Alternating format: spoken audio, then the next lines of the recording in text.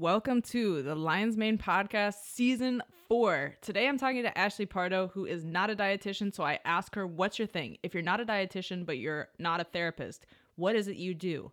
We talked about everything from food, addiction, substances, poverty, trauma.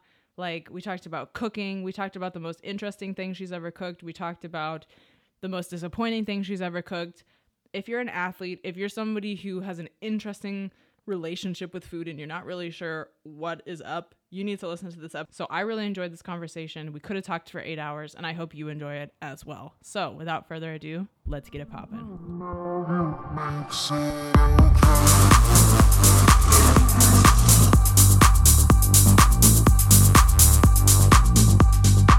Ladies and gentlemen, welcome back to another episode of the Lion's Mane Podcast. And today I have Ashley, the dietitian slash not dietitian slash, are you a nutritionist coach? Are you not? Are you an intuitive eating person? Are you not? What is the deal, Ashley? Thank you so much for coming, and please explain to us what you do. I'm so happy to be here and excited to talk to you today. So I am a nutritional therapist and a business Which is coach. not a dietitian, everybody. Yes. So you got that. Yeah, exactly. That was full sarcasm. She has posted many yes. times about not being a dietitian. So. Yes, exactly. And that was very intentional for me to not be a dietitian. I really, through the years, just wanted to provide people with a more holistic view of food. So I'm a nutritional therapist, nutrition coach. I'm a business coach too.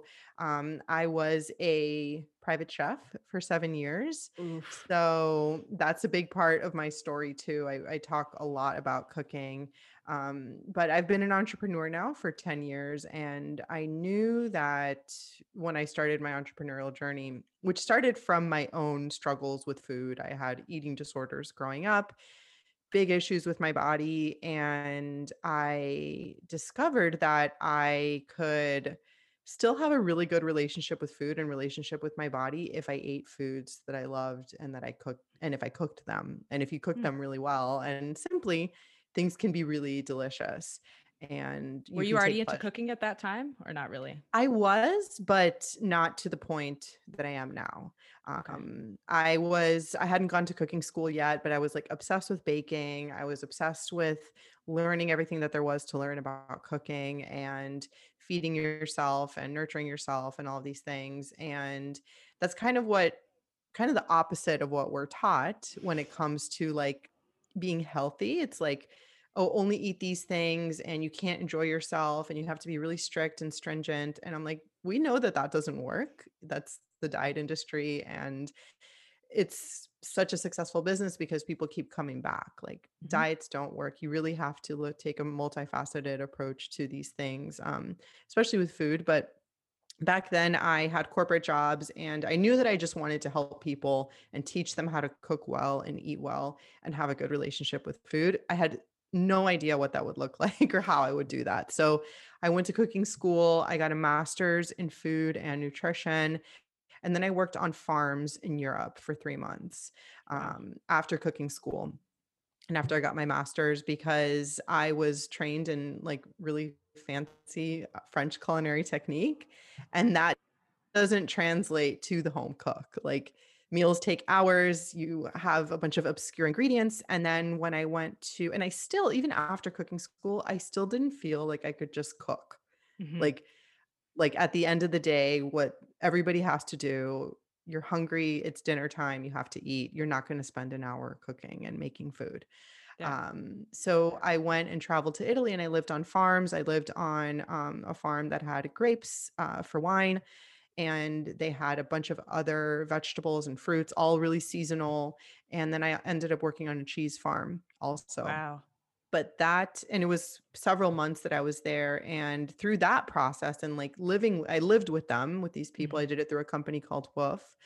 Uh, I learned that you could cook food that was super amazing and seasonal and budget friendly and approachable in a really short amount of time.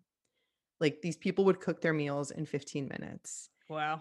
And this was the opposite of what I had been taught and what I had learned. So I was like, people really need to learn how to do this. So I had that experience. I moved back home to Miami. I'm from Miami, Florida. And Miami's a part of I, Florida? yes, Everybody there's a says that Miami, Miami's Ohio. not. I know. Yeah, exactly. There's a Miami, Ohio, but Miami's its own little, Little just sect of Florida, little little sect blue of stick. Florida with a bunch of different people. So I, yeah, grew up with a lot of culture and diversity. I'm Cuban and Nicaraguan. But when I moved home, I still had no idea what I was going to do. And I sort of am connected in the community. I have a bunch of friends and a big network. And I told people that I just wanted to cook for people. And Yeah. then I somehow got clients and it spread. So I had that business just cooking for people in their homes, really more of a day-to-day cooking rather Mhm. than like a catering business or like for events or anything like that. Normal families that wanted to eat healthy. And then while I was doing that, I taught seminars on the side about, relationship with food and mindset around food, really just like developing my ideas and my voice. I did that stuff for free at the beginning. And at the same time, I also studied to become a nutritional therapist. I took courses in mindful eating. So I also taught cooking classes. So at the beginning, I just like did everything that I could Mm. to find my voice, find what I wanted to do. So I started that in 2012. And in 2019, I stopped cooking for clients. I moved to Portland, Oregon, and I've been online full time in my business since then. So now I do one on one coaching for introverted women with feelings. That's my market. Mhm. And I teach about cooking too. And then I also do business coaching, but I don't put that at the forefront of my business. But that's how things sort of got started. And now I just really feel like I'm doing what I'm meant to do and just have a very unique approach with food and teaching about nutrition that really empowers people, that gives people like tools and principles to live it out on their own, to have a very autonomous relationship with food, which I think is the most sustainable. You've been on a long journey with food. Wow. I know. Yeah, That it's a is lot of incredible. stuff. Yes. Can Yes. you can you kind of break down for us what inspired you to slowly peel back all those layers to food? Like you came in saying, I struggle with this. This is a part of my life, not because I necessarily want it to be, or maybe I really do want it to be, but it is without a doubt a huge part of my life. And then you continue to make it a part of your life. Like, what was it that really continued to push you to say, I'm going to peel back this layer and this layer and this layer? And now I'm here. There's probably more layers to go, but what's inspired you to do that? Yeah. Well, I really changed and grew and honestly transformed as a Hmm. person. Like I was somebody who used to be very shy, meek, um, because I had these eating disorders, or perhaps I was that way. And then the eating disorders developed Mm. as a result of that. Mhm. And I was honestly in such a dark place with food for most of my life and my body. I was overweight for my body type. And I felt super uncomfortable in my body. I didn't feel confident. I had no self esteem. And then and I didn't want to look at it. Like back then, food was my comfort. And I also hated it at the same time. Like I hated that it was my struggle.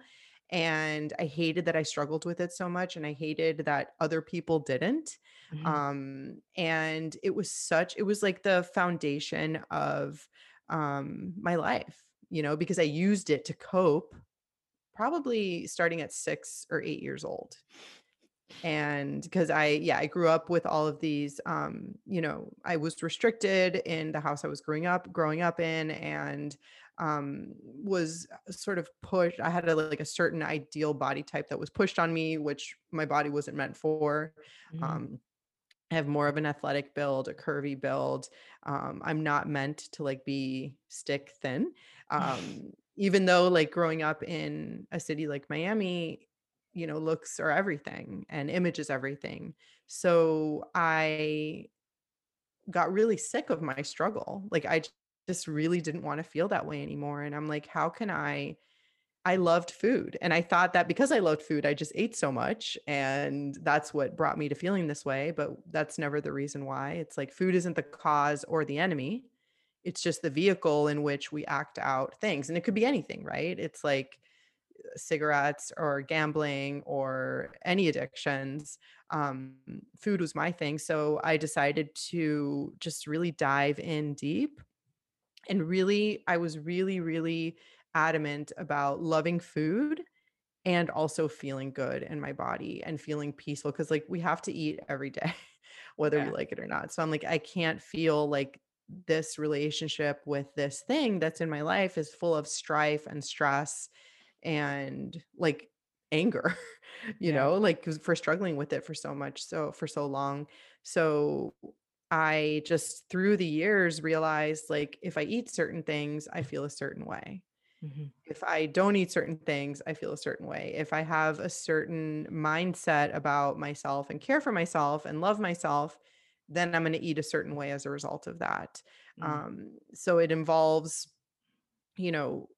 for me the way I eat, what I eat, and also just like how I treated myself in these processes. But I ended up through all of these things that I did, just really having a peaceful and awesome relationship with food where I like really, really enjoy it, but I also respect it now.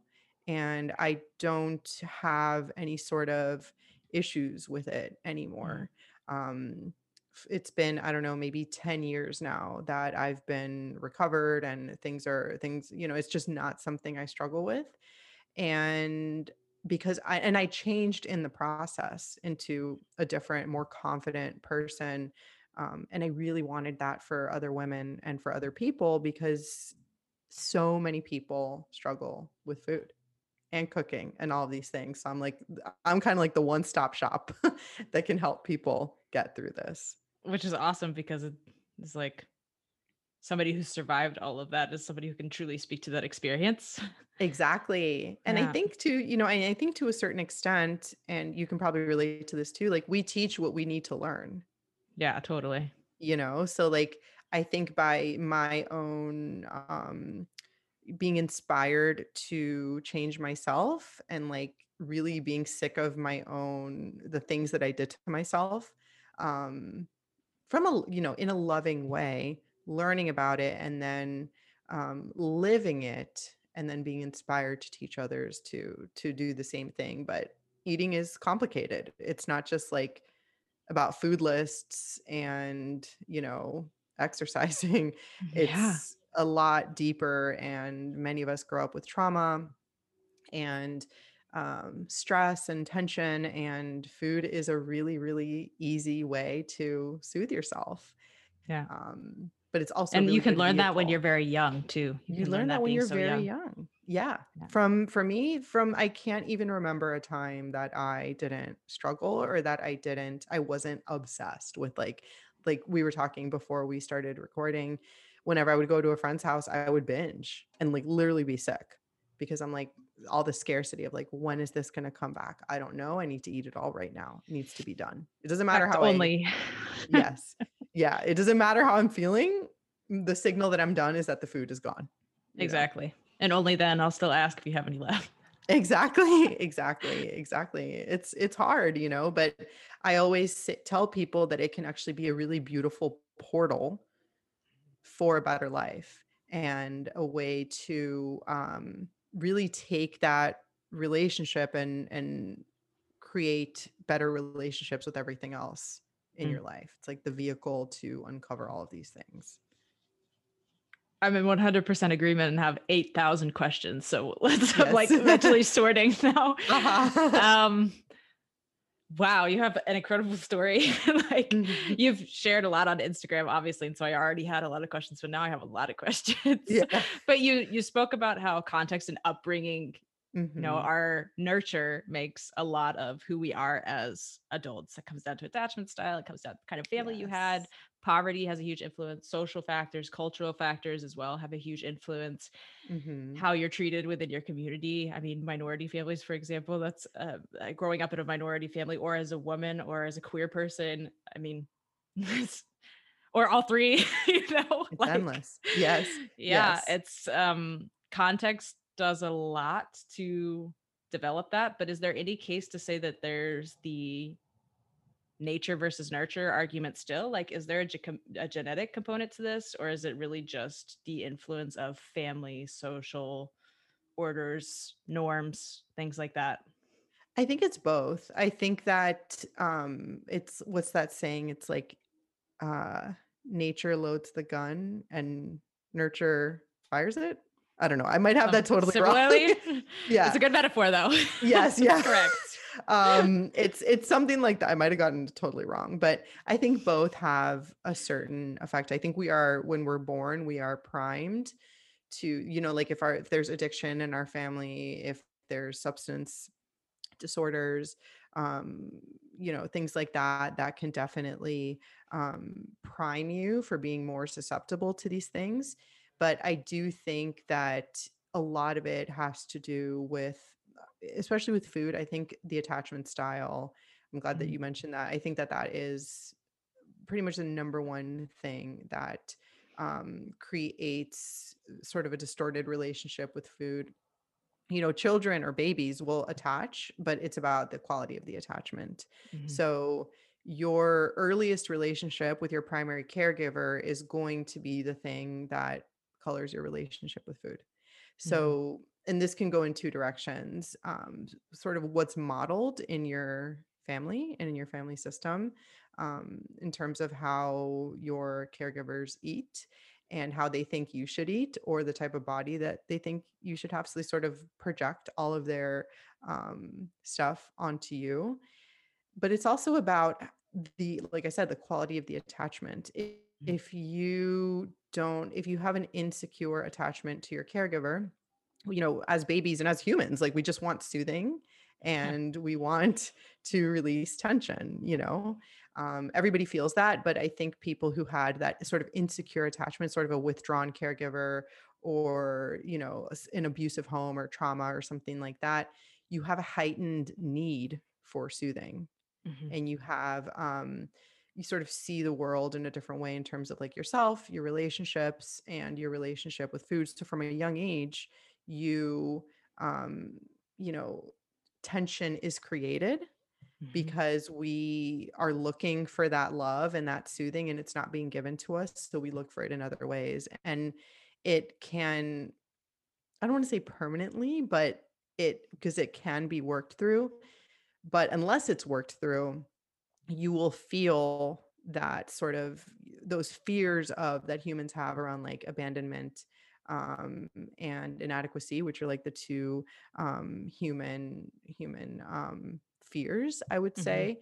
But it changes your stress, your reaction to stress, also like how the nerve connections in the brain develop, so it sets up tracks.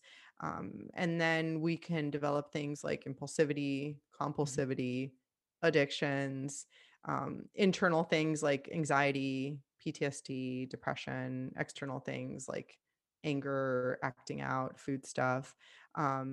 So it changes how the brain develops. And it also changes our need for, you know, reward, like dopamine and opioids, mhm, and getting pleasure from food and things like that. And food is something that is widely available and something that's delicious, something that is culturally acceptable. Birthday parties have sugar, and especially in cultures like there's certain foods that are tied to certain cultures and things like that. So it I think that we are predisposed to a certain extent, but nurture, I would say, is probably 80% of, because if you're born with these things and then you have a really healthy relationship modeled by your caregiver, then, and you feel very secure, then I don't think that these things would develop as frequently. But uh, it will change your life, and the way you cope from a very, very, very young age. And it can stay with you until you deal with it forever, which is what you do too. You know what I mean? So yeah, that's like your work too. definitely. I feel like you were looking for a better word than permanent. I kept thinking of it does make a permanent impact though, regardless. Like it doesn't change you Yes, permanently, or it doesn't mean you're always permanently going to be that way, but it does make a permanent impact that you'll always have some level of always. consequence from or some level of repercussion, whether good or bad. Bad Exactly. until you've dealt with it. Go to therapy, guys. Yes, yes. Big fan of therapy, big fan of, coaching, but uh, I think it creates like a heightened tension, that need Mhm. for self-soothing when you feel that sort of arousal that happens.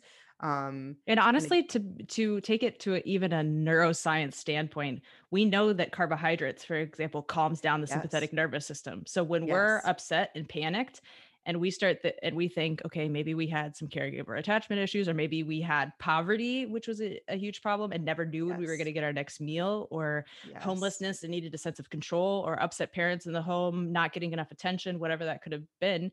And then from the age of, very young childhood, we start learning when I'm upset, I need this in order to help me calm down. And that's literally a exactly, neurological component that gets wired into the brain. And exactly. yeah, that's It, difficult to get back it, out when it's been in there for 20, exactly. 30, 40, 50, 70 years. And it's delicious and Yeah. it's available everywhere. So it's a very people's food issues develop for very good reasons, Mhm. very valid reasons, Not and just out of nowhere. not just out of nowhere. It's a way to it's just the vehicle in which we act out these things that we feel.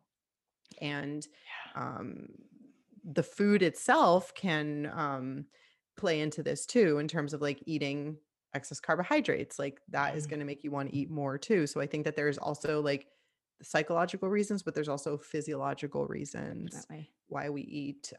But you know, like you said, it has a permanent impact, and it might always be with you. These feelings of, like I said, inadequacy, abandonment, or anxiety. Like I deal with anxiety every day. Mhm. Welcome But to the club. You're not the only yes, one. yes, I know. And I'm like, the more I talk about it, the more I see that other people deal with it too. But then you learn different ways of coping that are healthier for you. So Yeah. it's like the way that you are might always be the same, but the way that you cope and the way that you treat yourself is different. I love that you bring it straight to the point with coping, because we talk a lot about in psychology, especially working with athletes, that everybody has maladaptive coping mechanisms, and we never really step back and take a look from a macro perspective of that, if that actually helps us or doesn't help us. We've just developed it because we needed it at some time, and at some point that did help us, but we've now Yes. most likely moved further than that, and that either harms us or doesn't help us anymore, or takes too much time, too many resources, whatever it may be, and always needing to update your coping mechanisms. So the first thing we do is we don't necessarily add something. We want to just take a look and non-judgmentally look and say, what are the maladaptive patterns that I learned because they helped me at some point to stay alive, but I don't need them anymore, or I need to replace them with something that doesn't harm me equally. Mhm, So could exactly. you dive into that with how that looks in food? Is food the only coping mechanisms, or do we need coping mechanisms, for example, for dealing with food? Oh, that's a really, really, really good question. I think that it's all about the intention with these things, because I we are humans with emotions, Damn and it. yes, right? Like if We only really not. tried here. We gave our Yeah. best this year to Exactly. not be that, but emerging from Exactly. quarantine with tear ducts and feelings anyway. Damn it. Yeah, exactly. They never go away. So I actually really don't like the narrative out there that like food is just fuel. Mhm. For some people, and this is probably a lot of athletes too. This is probably your, Absolutely. you I know, literally said this to you in the introduction, knowing you'd probably yes, talk about it later. Like, exactly, exactly. And for many it's people, it literally a is. gas station most motivational sign to make us feel like we can just cram it down and not think about it because it causes too many feelings. Exactly, exactly. So it is for many people, people just eat and like it's fine. But Yeah. for many people, that isn't the case. And when you struggle with food, when you grew up in an environment, again, that in some way impacted your relationship with food, it is going to stay with you forever. So I think it's very short-sighted for a lot of people. Again, some people, it's true, food is just fuel, but for other people, it's very short-sighted to say that, because we are complex, multi-layered humans with emotions. So food can be and is emotional and a coping mechanism. So I will still, to this day, not all the time, emotionally eat or use food to cope, but I will do it in a way that serves me and doesn't harm me, you know? Mm, So, like, I will eat when I'm hungry, you mm, know? I will not make myself feel like junk with food. If I'm full, I won't eat, you know, okay. because those things don't feel good to me. Um, at the same time, you know, when food isn't available to be used in that way because I'm full or because like I've had enough food or I just don't want that, then we need other coping mechanisms Mm, too. Food can't be the only emotional thing that you use to calm yourself, you know, and in that case, like you do need other healthier coping mechanisms. And it also has to do with like, are you using it to numb? Are you using it to pleasure or to like gain pleasure? I think if you do it with awareness, then it can be a lot different too. Like I am going to eat this ice cream right now because I'm sad, but I'm doing it with full awareness and I'm going to be there for it. I'm not using mm, it to numb out, you know. And that in and of itself will require more presence and more mindfulness so you can actually be there for the experience. Um rather than going into a deep dark hole of like a binge and completely disassociating from these things. So mm. I think that it's kind of a multi-layered concept here. Yes. And, you know, but I do think that it's beneficial to have those other tools in your toolbox for coping in other ways. I like that spin on it. Um, you and I talked before we started recording about why I wanted to bring you on here specifically to talk about this very scarcity mentality concept. We talked about Yes. restriction and Mhm. poverty and things like that. And I personally didn't experience poverty as a child, thank God, but I experienced extreme restrictiveness in that my mother had a very severe eating disorder and still does, and other situations within our family, and that I experienced houselessness and poverty as a young adult. And so Mm. never really knowing where's the next meal going to come from, what is it going to be? Similar to as you were saying, when we go to friend's house, I would eat the whole pantry and fridge totally empty. See you later. Now I can leave and go home, even Yes. if it made me sick. In Yes. college, eat as much as you can, drink as much as you can, just because it's there, and you never know when it'll run out. Puke it out and then eat it again, just because it's there, basically. Mhm. Mhm. And that it's really hard, obviously, being in therapy to literally look at the world as I'm an adult. I can have more of that if I want to. If we run out, I can go to the store and I don't have to shove all of it in my face right now and basically like compulsively eat it basically just Yes. because I get the feeling like what if it's not there when I want it, because it will most likely be there when I want it. I can afford it. I have access to it. It's not super expensive, so I can always go and get more instead of having to eat the entire batch of cookies. I could just make more later because I'm an adult. And I usually don't Exactly. want them later. It's just that I wanted to eat them Exactly. all then. Yes, totally. So how are we Totally. dealing with this, Ashley? I mean, thank God I have a Yes. really great therapist and a great pastor who helped me do all of this shit, but Yes. how, because athletes have the same thing. A lot of especially female athletes or females like people who are born female, for example, they are assigned female at birth. Sorry, I'm working on my terms at the moment. Like, Mhm. have this in as part of our culture, like whether it's the body type, whether it's the foods you can and can't eat, especially female athletes, you need to eat this much. And I know a lot of athletes who don't want to eat that much because it tastes disgusting to be that full, or they're sick of Yes. eating the same food all the time, but still have this feeling like I have to eat this because there won't be enough if I don't eat it right the second. And then the Exactly. disgusting feelings that happen after that. Can you break that down for Yes. us? Yes. So I think that there's two components here. There's the mental aspect of scarcity and there's also the physical aspect of scarcity and restriction. If you know, there's many reasons why we might feel restricted. Um, many people, and I'm not sure if you see this a lot with your athletes, but many people have sort of that compulsive relationship with food because they literally aren't fed, Yeah. you know? They're Yeah. not eating enough carbs, especially. They're not eating They're enough partially protein. starving and don't even know it. They're partially starving and don't even know it. And like there's this saying, I forgot who says it, but it's don't fight the ocean. Like, you know, your body is going to win.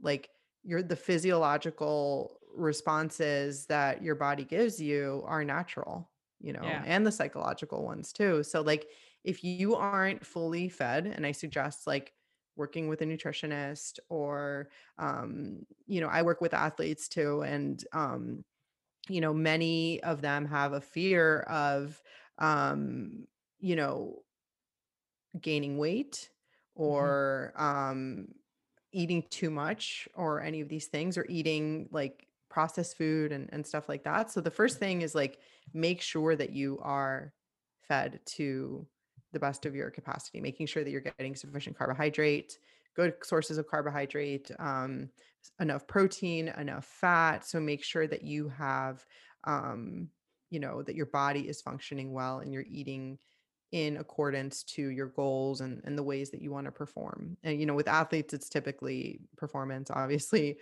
over aesthetics or Yeah. even health In most sometimes. sports. Yes, yes, exactly. It's always Exactly. amazing when the aesthetics have to win out and you're like, why? Yes. What?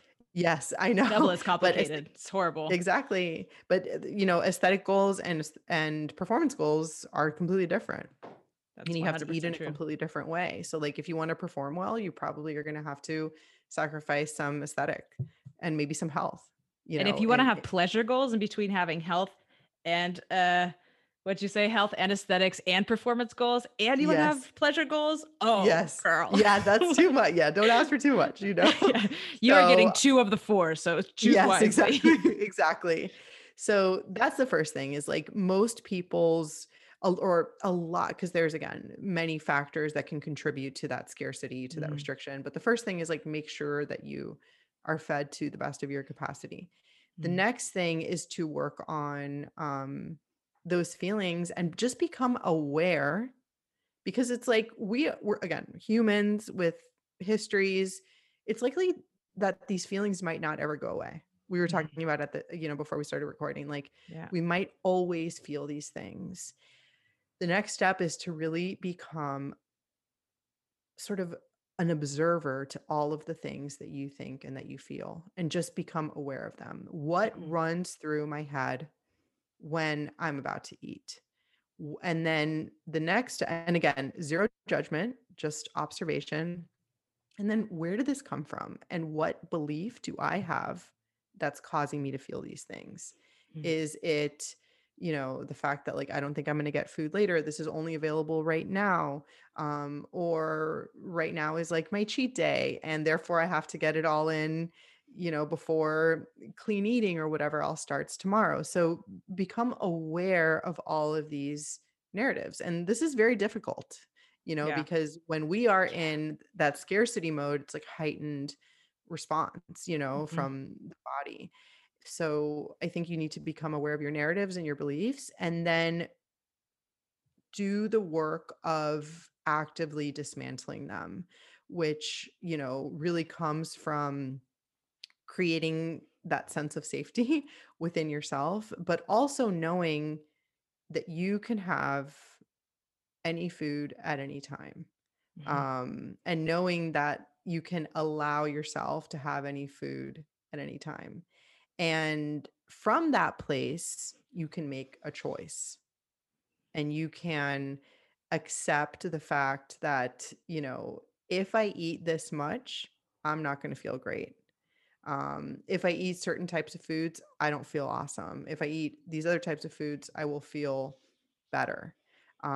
So from there, making deliberate choices that your budget allows, that your culture allows, that your time allows, um, and knowing that you can shift into knowing that I'm allowed to have anything that I want. And from that place, what do I want now? Because if you know that something is available for you at all times, then it's not going to be as interesting or alluring anymore.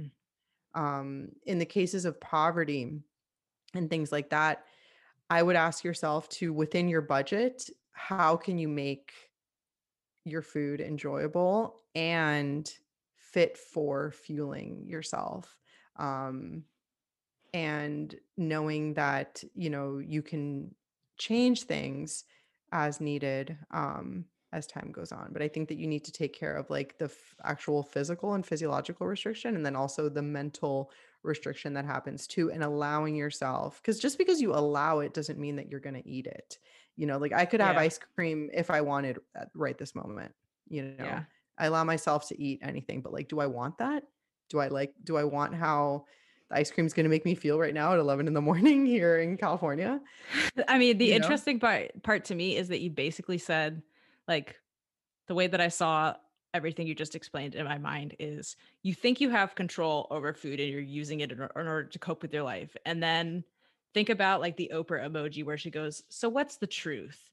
And then you exactly. realize then that you're actually taking control by giving yourself the option to have it or not. So basically, you thought you were in Yes. control before, but you're actually in control once you've come to peace with it and just accepted the truth Exactly. of, I can have this, I can actually do this whenever I want because I'm 100% in complete autonomous control of this. Exactly. And it shifts from control to trusting yourself, right? Like you can't have control and trust at the same time, even though, and I really mean like rigid control, even though trusting yourself, again, allowing it and being like, I can have anything that I want.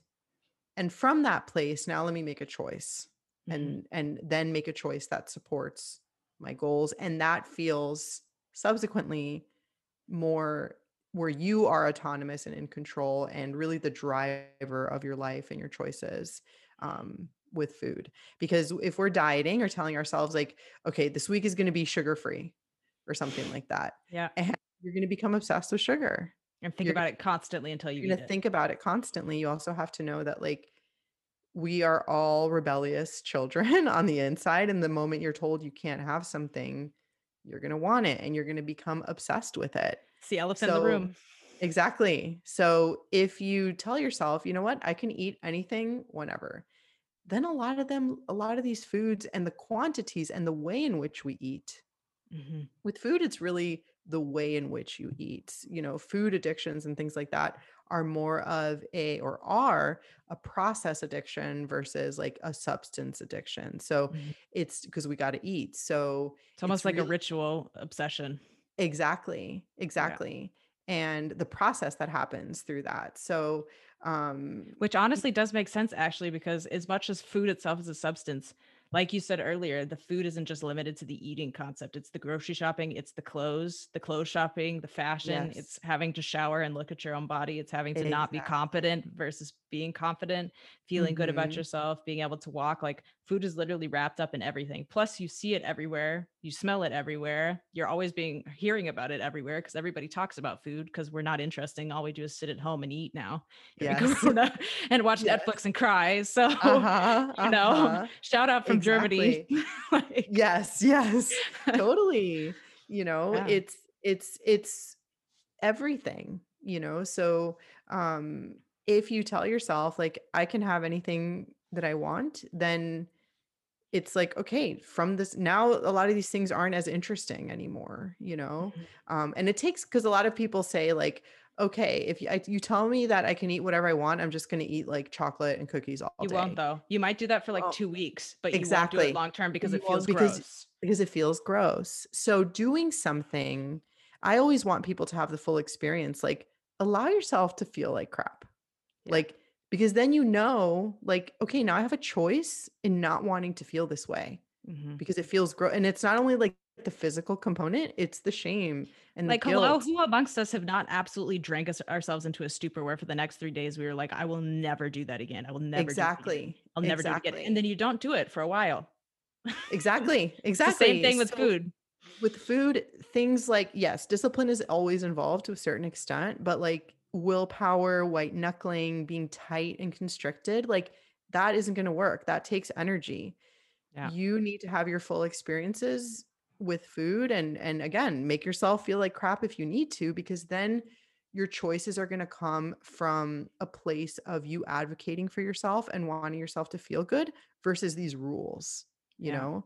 Instead of being like, I want to eat sugar because I can't have sugar and then now I need to restrict it and I feel so like tightly wound. It's like, okay, it's 11 in the morning. Do I actually want a cookie? Like, I don't want to feel the way that that's going to make me feel right now. Yeah. So I'm going to choose not to have it. And then I'm not going to use any more energy on that decision. And Yeah. sometimes you will have it, and like that's going to happen too. And then you have to, then the thing there is like not beating yourself up over the choices that you made and just sort of like taking it, looking at the data. When I eat this, what happens? And when I eat this in this quantity, what happens? And using that deliberation as the driver of your choices, which again creates that autonomy and sustainability, which is really what I'm interested in for with everybody with food. Takes a hell of a lot of learning how to listen to yourself and what you actually want, Exactly. Which a which lot of is people another don't want to conversation. do. Yes, yeah. A lot of people don't want to do that. It's easier to have a food list. It's easier to have Somebody write um, your meals out a for meal you. plan. And I actually don't write meal plans. Yeah. I I really will like that you give, don't do that. yeah, I don't because it's like, and I even hesitate sometimes to even share what I eat. I Yeah. will because like it's helpful. It can be helpful for ideas and things like that. But I work with people to help them create their own relationship with food that and which comes down to like the practical aspect of like how are we going to prepare this? What am I going to actually eat that they gonna are going to love and enjoy? Because again, social cultural factors and your own preferences create that. So um somebody's way of eating will not last unless they like the way that they're eating, unless they feel fed, and unless they feel like they've had some sort of say in Yeah. that. And that's how somebody can do it for life, right? If they learn the principles and the tools and get to know themselves, Mhm. which is, I yes, we need to eat protein, we need to eat vegetables, like that's science. Like Yeah. we need The to eat basics these always things. work. Oh, The shocking. basics work, yes. But within that, the flavors that you like, the types of veggies that you eat, the times where like eating these other things is like super worth it. Hmm. That's going to be up to you. And that's why it's harder in the beginning, but it's something that allows you, it's like a diet is way easier. Hmm. But I'm interested in your own self-trust, autonomy, and you being the most powerful force in your life. And that comes from giving yourself the responsibility to make those choices. Ooh, self-responsibility in the year 2021. Yeah. Yes, I'm we kicking need myself for only telling you to schedule 90 minutes because this could be an 8-hour podcast. You've I given know. so much information to work with. But I want to tell you two stories. And one Mhm. has to do with substances or foods that are relatively easy to get and always available and taste delicious. And then another kind of substance that also tastes delicious, but is not as easy to get if you're not in California or a number of other states in America or Mhm. Amsterdam. Okay. Uh-huh. So yesterday I was in my kitchen eating my food and I had bought ice cream because it was really warm and I had told myself I'm going to cook this food, eat it, and then afterwards I'll have an ice cream. Well, after I was totally full, I didn't actually want the ice cream. I went to go take it out and was like, well, I said I was going to have ice cream, so do I want to eat it? Blah, blah, blah. And then I didn't even think, like, I just said, I can have it in 10 minutes if I decide I actually want to taste that in 10 minutes. Exactly. And I've completely forgot about it. It's still sitting down there. Like it's a Ben and Jerry's, like, have Yes, not touched yes. it, not cracked. And it's because you allowed yourself to eat it. Yeah. And And it's then still you made sitting a there. And I choice. want it after we have this podcast because I've been talking Yes. for 6 hours on Zoom and I deserve fucking half baked. Yes. Yes, And you I'll be do. half Yeah. baked when I eat it. Yeah. Yeah. Now, Look at in that. that conclusion, that transition, let's talk about cannabis because Mhm. as somebody who has always struggled with this concept of poverty, there's never enough, I need more because of the poverty input, because of the restrictiveness. I spent a lot of years getting really blazed off cannabis and not actually enjoying the concept of in Washington, D.C., it was legal. And I never really got to enjoy the concept of like just being high, like just being hazed and listening to music and eating food and enjoying life and laughing. And I'm a relatively funny person. And so when I get high and start laughing, like it is a comedy central session and everybody's on the Mhm. floor dying. But I never Mhm. got to experience that firsthand because I was always like dazed out on the couch, like literally. And in the Mhm. last months of Corona lockdown, having to like literally having voices in my head as I'm recognizing these other voices that swarm and just trying to be non-judgmental, these voices that say like we don't actually like being this high. Like we don't Exactly. like being this out of control and not being able to do anything. We would much rather just like raise our baseline every time. So we just have a slow, steady, if we don't have to be high as fuck, then we don't need to be high as fuck. There's very rarely a Exactly. reason that we need to actually be so sedentary that we can't move for the rest of the day. Mhm.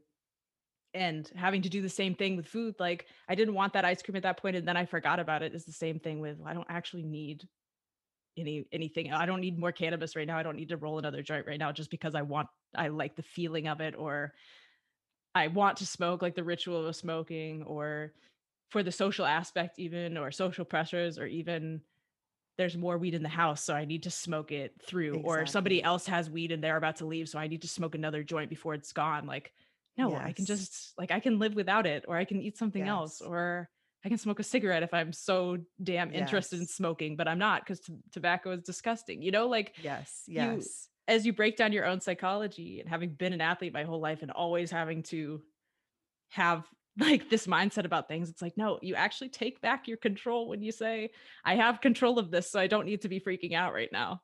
Exactly. And another thing to note is that pleasure doesn't come from quantity, Yes, it's right? true. It comes from the quality of your attention Mm, to whatever is happening, right? So like this is something like you just explained happens with cannabis, it happens with food too. Like I used to be like I can only enjoy this cake if like I eat the whole thing, right. you know? Right now. And right now it all has to be gone. That's By the going to be time I go my to bed tonight, this cake is gone. Peace out. yes. Which I've probably eaten, I don't know, maybe half a cake in a day or something. It's like do not do that. I mean, if you need to do it to like realize how shitty that feels, it feels really shitty, If you you don't know? believe in God, you will after that experience. Yeah, exactly. Because You're gonna feel really shitty. So, I used to think that like for me to have an enjoyable experience, I needed to have a lot of it. You hmm know, I needed to have access. I needed to drink a ton. I needed to have a million appetizers and food and then tons of dessert. And then I would feel like junk at the end of the day, you know, yeah. or like eating ice cream and being like, I need to eat this entire thing in order for me to enjoy it. But you know what you said about It's not. access? And that's the fascinating thing to me is there are things that we don't have access to all the time, like substances. They're not as readily Yes. available as foods, but that's Hmm. also okay. It's okay to not have it. Like you're not going to Yes. die just because like here in Germany, the stores are closed on Sunday, for example. And Saturday Hmm. evenings, I usually get panicked, like, oh my God, I have to go grocery shopping. It's like, girl, you have enough Yes. food. You can only eat 3 meals a Exactly. day. Like, like, are you Exactly. going to And starve? that It's 24 hours. yes.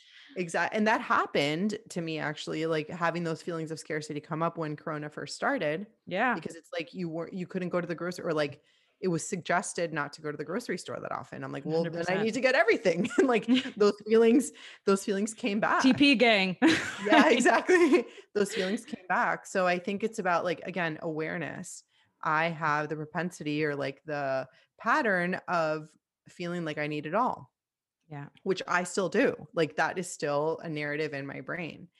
But the more you allow yourself the experience and allow yourself to feel the pleasure, you hmm know, because there can be a lot of shame involved in that too. Like I shouldn't feel this, I don't deserve it, or you know, I just need to work hard all the time. Yeah. Um, I don't deserve a break or whatever it is. So I think that the more we pay attention and are present to the experience of pleasure, the more we realize that like excess actually doesn't feel awesome at all. Yeah. You know, like you said, like being super stoned doesn't feel awesome.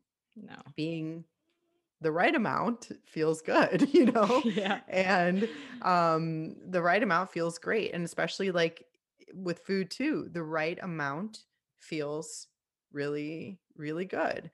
Yeah. You know, so it's not something that, and I think that like the pleasure then shifts from like, I feel pleasure from feeling really good in my body, Yeah. you know, like Instead of I that. feel pleasure because I'm not in withdrawal symptoms anymore. Exactly. Exactly. Like, Yes. Yes. You know, so like I value that pleasure of like feeling good in my body and my brain, that sustained pleasure versus like the momentary pleasure of food, which I still love, but it's not my number one joy, you know? mhm. the joy that I feel is like feeling good and alive in my body every day. Like that feels awesome. And then the other stuff is like the cherry on top. Like this is just like a little fun thing that I do, but it's not everything. So I encourage people to like find that other stuff that brings you joy that isn't harmful to you, doesn't make you feel bad. I just don't want people like I felt bad for so long and I made myself feel bad for so long and I made things so hard for myself. And I don't want people to feel that way. You know, I want you to know that like you have choice in what you do. And again, you might always have those feelings. Like I literally say that to myself. Like I go to there's this gluten-free bakery that I go to here and I'm like I see all the pastries there and my brain's like, "Ooh, get 5 of them." Yeah. And I'm like, "No." Like They're not I going out of business tomorrow, Ashley. exactly. Cool down. I'm like, I want them all, you know, but then again, it's about developing an internal caregiver that is going to reason and have a conversation. To me, mindfulness is just about like having a conversation with yourself. Like, Yeah. does this serve me? Is this good for me? So the point isn't to like make those voices go away. It's just to react to them differently. So like I will get the one pastry that I really like and I'll eat the whole thing and then I probably won't have it for a while, but I will like be there with my eyes closed, savoring the entire thing, you Yeah. know? And then I'm done. You know, I don't Instead need of to thinking go about after having that. to eat the other things while you're eating that one and don't even get to enjoy it. Exactly. And when we are in the middle of a binge, whether that's like cannabis or food, Mhm.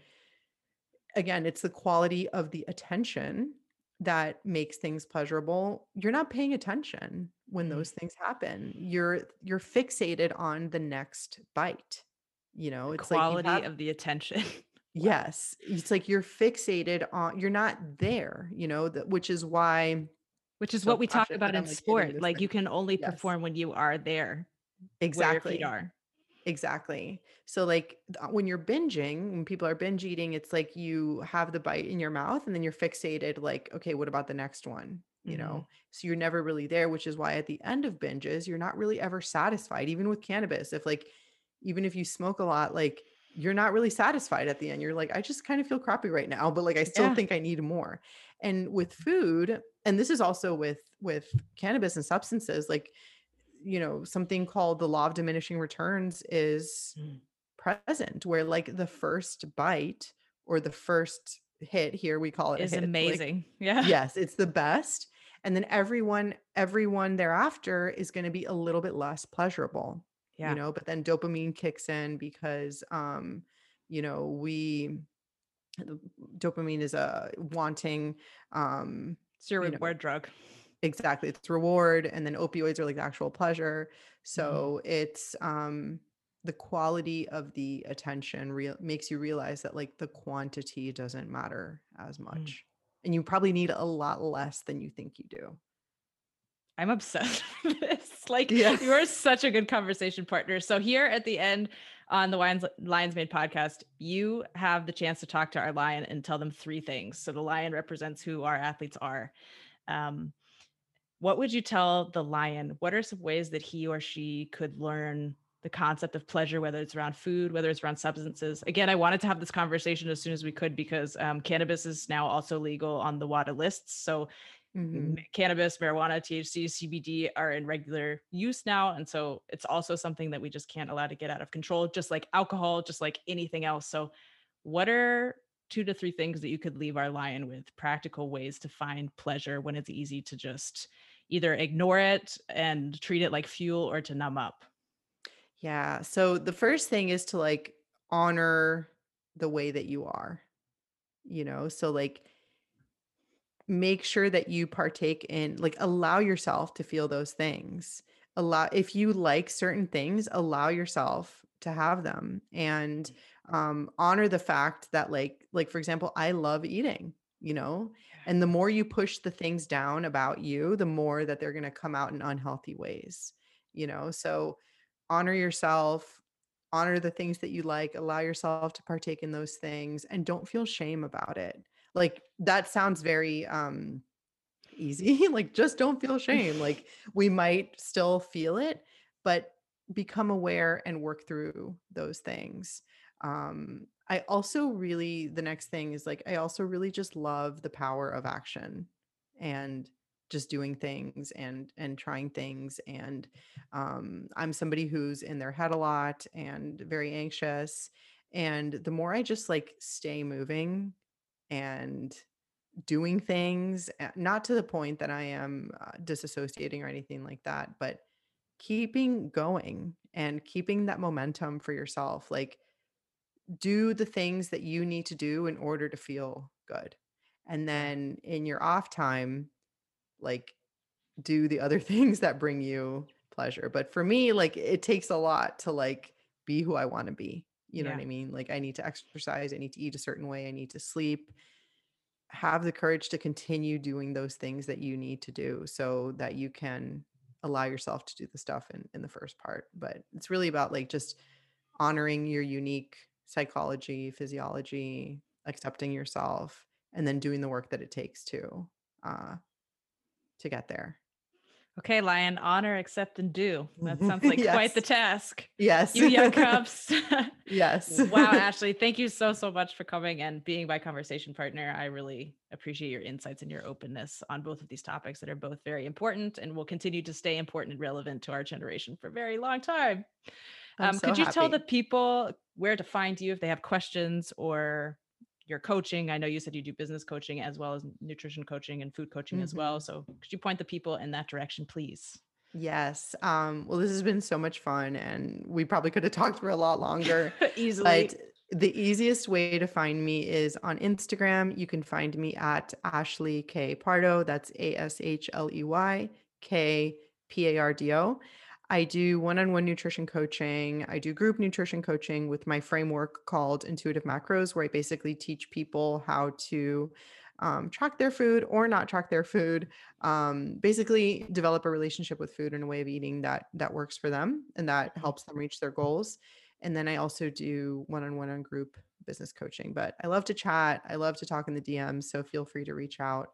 um, if you want to talk, I would love to hear from you. I specifically want to speak to Miss Faye. Oh She my has the god. best dog with the cutest ears. So if you have Yes. no other reason to follow her, please follow her for a very cute dog with Yes, the cutest she is ears. doing what she always does all day, which Being is a cute nothing. bitch. Yes, exactly. That's what she does. She lays in her spot on the couch, and that's all she does. Well, you might as well monetize it if she's not going to do anything Yes, else. exactly, exactly. She is so cute. She's way cuter in person, and she's so small. She weighs 11 pounds. Well, it's hard to beat how cute she is on Instagram. So I know. my last question to you though is, what is the most disappointing thing you've ever cooked? Like, what were you so hyped about to Oh, cook, and then you were like, "Fuck, this is terrible." oh Like, my God. Um, oh my gosh. you're such a good Pro chef that you don't have any letdown Yeah, I'm stories. like, I don't know if I've honestly, I think it's always the most complicated things that Mhm. are the worst. So this is not probably not like a fun answer, but I remember making this pork loin one time that like took like 3 hours, and it was just terrible, and then it tasted like a piece of rubber afterwards. How um disappointing. so it wasn't good. But yeah, the way that I cook is very simple and very easy. I always love baking too. Mhm. Um, but at this point, like I have it pretty, it's like a well-oiled machine in I terms love of that you bring it back to the end with the basics always work. yes, basics, especially with cooking. We didn't even really talk about cooking, but even the way I talk about cooking and nutrition is always the same. Like principles, tools, basics. Don't worry about the minutia and all the other stuff. That said, please go follow Ashley. All those links will be in the description. Please go work with her, ask her questions. She's a brilliant mind, and gonna need to have you back because we got a lot more conversations to have. I know, I know. I can't wait.